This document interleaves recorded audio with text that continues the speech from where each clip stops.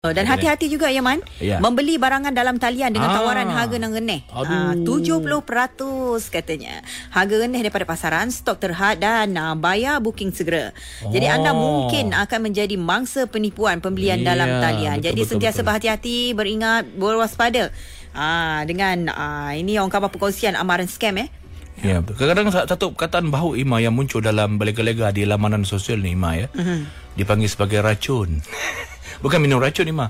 Maknanya orang bayangkan Ima telefon yang sepatutnya mempunyai deskripsi yang bagus Betul. Dengan jumlah kekupayan bateri sekian-sekian dengan yalah kita tengok pada spek ataupun spesifikasi telefon yang kita minat tu dalam harga yang amat murah Ima. Yang logik tau.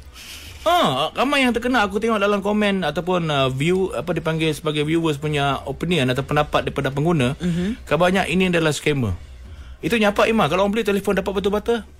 Lagi sakit hati. Berhati semacam. Ada yang beli Apple jenama dia tu Apple kan contoh kan. Kita bukan nak merujuk kepada jenama itu. Memang dia bagi Apple hijau Ima dalam bungkusan. Sakitnya hati. Buka kotak Apple dah. Aku dah beli habis duit banyak dah dapat dah katanya. Sekali buka Ima. Yang terbaru terbaru. Memang buah Apple dia bagi. Kau ajar.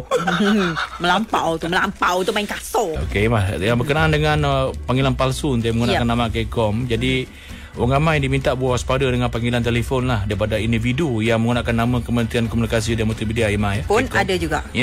Jadi semak kesahihan sebelum bagi maklumat lanjut dan laporkan kepada pihak polis ataupun merujuk kepada CCID Scam Response Center di talian 03 26101559 ataupun 03 26101599 sekiranya anda mendapat panggilan yang menjurus kepada hal penipuan Ima Ya betul.